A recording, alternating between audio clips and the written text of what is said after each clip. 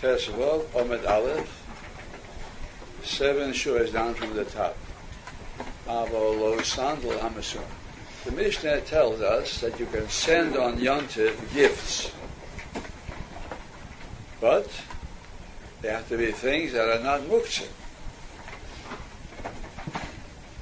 Now, a sandal hamasumar really should not be muktzeh because it's a sandal that's fit to wear.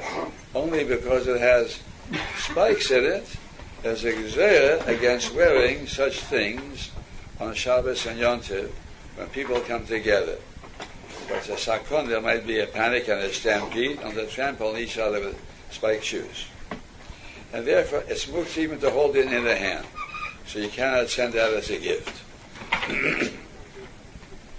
Sandal hamasuma. My time, why can't you send it on Yom Tov as a gift?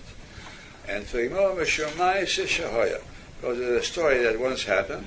They were hiding in a cave from their enemies, like in the times of the Hashmonaim, and somebody said the enemy is coming, so they tried to run into the interior of the cave, and they stepped on each other, and they killed more people than the enemy would have killed. So they said, anytime people come together like Shabbos and Yom Tov, it's also to wear a sandal hamasuma. Therefore, it's muktzeh too.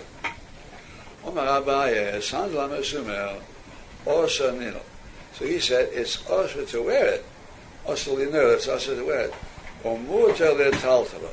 But he thinks it's muktzeh to handle it. Also lino, also to wear it. Mishumai shishahoya. But what happened? But you can handle it. Why? Since we learned, you cannot send it.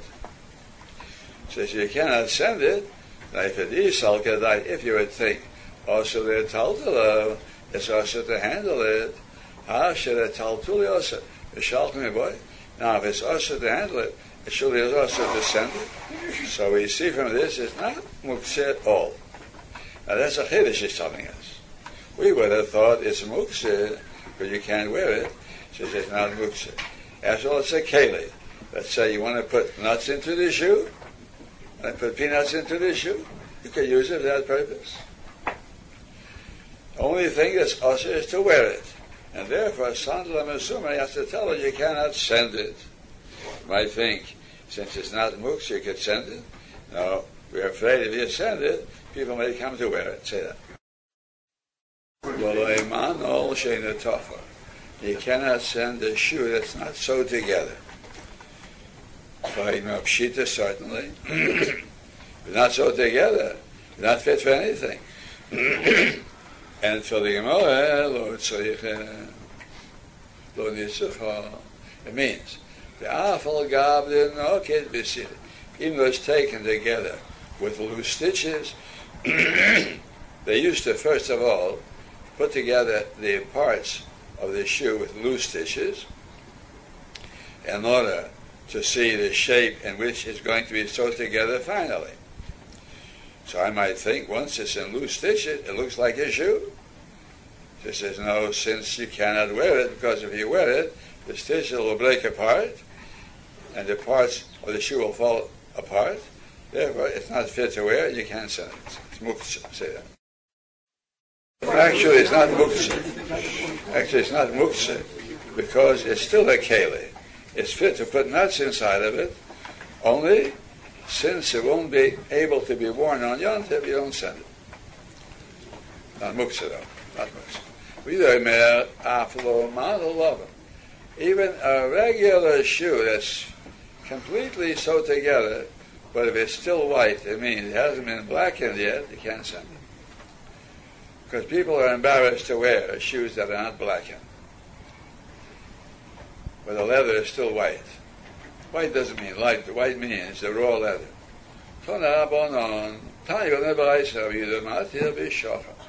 Rabbi Yehuda says a black shoe is muktzeh even though it's not polished. Or but a white shoe is also because it needs the lump of the black clay. Here is a black clay. And basis means a lump. the way beets are. Beets means a swamp. So it needs a lump of black clay in order to blacken it. So the polishing, all this also somewhat of an embarrassment. Still, people wear unpolished shoes. But shoes that are not blackened at all, they won't wear, so you can't send them. Rabbi Yehuda said, even if the shoes are black, if they're not polished, you can't send it. Because you have to polish it. So he explains, both agree. It depends what kind of a shoe you're talking about. This one's talking according to his place, or this one's talking according to his place. What does that mean? In the place of this one, the fleshy part of the skin is inside, and therefore the hard part of the skin is outside. So the hard part of the skin, once it's blackened, is good enough. In the place of the other one, the fleshy part of the skin is outside. So therefore, it's rough. Where the skin was, the leather is rough and uneven, and not enough to blacken it. You have to polish it too. It should have some kind of a semblance of a smooth leather. So it's not like unpolished shoes today. Our shoes are absolutely black, and finished shoes. They're not polished, they're not polished. But there it's talking about shoes that the fleshy part of the leather is exposed. And there, even though it's blackened, it's very unsightly to look at until it's polished and smooth outside. In the Mishnah it states, this is a general rule, anything that you use, so it seems that there has to be something that you can use on Yontiv in order to be able to send it. So it seems. Anything that you can use, it seems there must be something that's capable of being used on Yontiv. Rav Sheishes, he permitted to the Rabbanan to send Tefillin as a gift on Yom Tov. Abayye, but we learned, whatever you can use on Yom Tov, you send. But Tefillin you can't use on Yom Tov. How can you send Tefillin? So he explained, no, that's not the pshat in the Mishnah. This is what the Mishnah says. Anything you can use, when? Even the weekdays, you can send on Yom Tov. So therefore, Tefillin, you use in the weekdays, so you can send it on Yom Tov. Because Tefillin are not muktzeh on Yom Tov. On Shabbos and Yom Tov, Tefillin are not muktzeh. We don't handle them. We're afraid he might come to put them on and make a bracha for nothing. But there's no Isa if he puts on Tefillin on Shabbos and Yom Tov. No Isa. And handling them really is not a really muktzeh. For instance, if Tefillin's on a bench, you can pick them up and put them someplace else on Shabbos and Yom Tov. It's not really a muktzeh. Now, sandal on Mesumah is different. Even though it's not muktzeh, you can't have sandal on Yom Tov, although the weekdays you can use it. Still, we're afraid you might come to wear it. And then sandal, if he wears on Yom Tov, it's an Abayye. That's why it's also to send it. Although it's not muktzeh. But Tefillin, it's muktzeh to send because it's useful in the weekdays. It's a gift for the weekdays. And even though you don't wear Tefillin on Shabbos and Yom Tov, but no Isa if he does, no harm if he does. Right on. Omar Abayye Tefillin,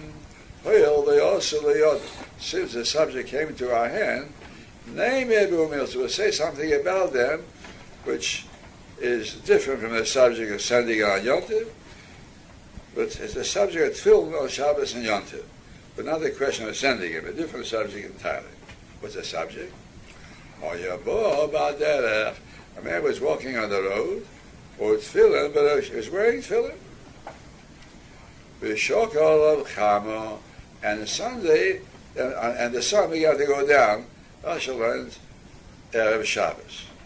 Some began to said erev Shabbos. Some learn not erev Shabbos, even every day. When the sun goes down, you don't wear tefillin at night. You put your hand over that tefillin. People shouldn't see you're wearing tefillin, and you walk home with it. Until you come home. If you're sitting in Beis HaMedrash, which is outside the town, the Beis HaMedrash used to be outside the town. Tefillin, Beraisa is wearing tefillin, and Shabbos started coming in. What should he do? Puts his hands over his tefillin, and he wears them on the way home. People shouldn't see he's wearing tefillin. We're in the middle of the subject. First, you have to hear.